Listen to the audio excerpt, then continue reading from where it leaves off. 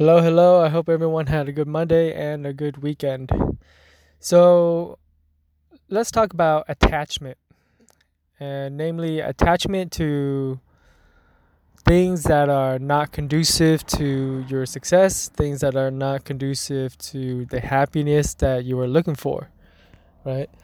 Everywhere I go, and a lot of people I talk to, I just feel or have this sense that they don't have a full grasp of themselves and what they want and their wishes and their needs. So they keep clinging on to things that are familiar, things that are, they're comfortable with, but it are bad for them, such as bad habits, bad relationships, bad social circles, bad friends. So I have a friend, and my friend, he plays video games like most people do. He plays video games with his other group of friends, right?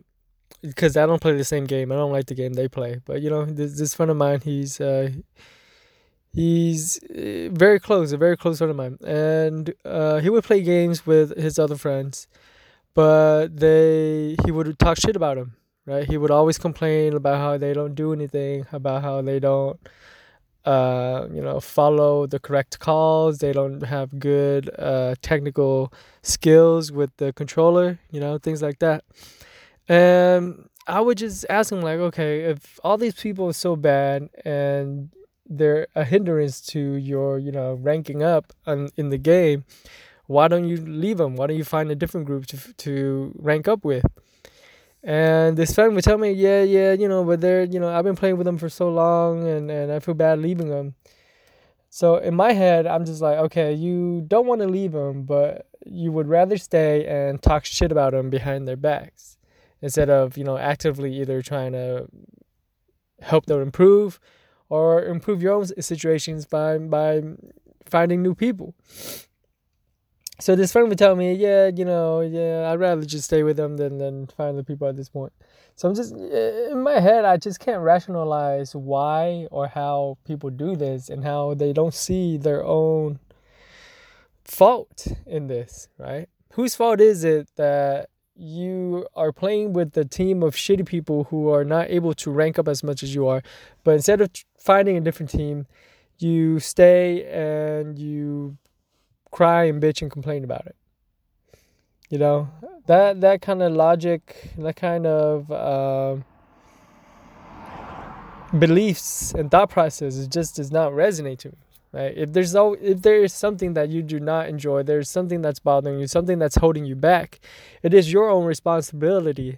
It is your own duty to correct that. In this world, you have people that fucking has a thermostat, has the ability to change the, temperature in their house, but they refuse to do it. And then they complain about the temperature. Shit like that just don't make sense to me. Why would you ever complain about things like that? Well, like where you have the ability and the power and the responsibility to do it, but you refuse to, and then yet you complain about it. You hate your job, yet you come home and complain about it to your family every single day instead of letting it go, finding a new job, right? And this is just like you're trading and holding on to losers, right? It's your inability to let go, your inability to,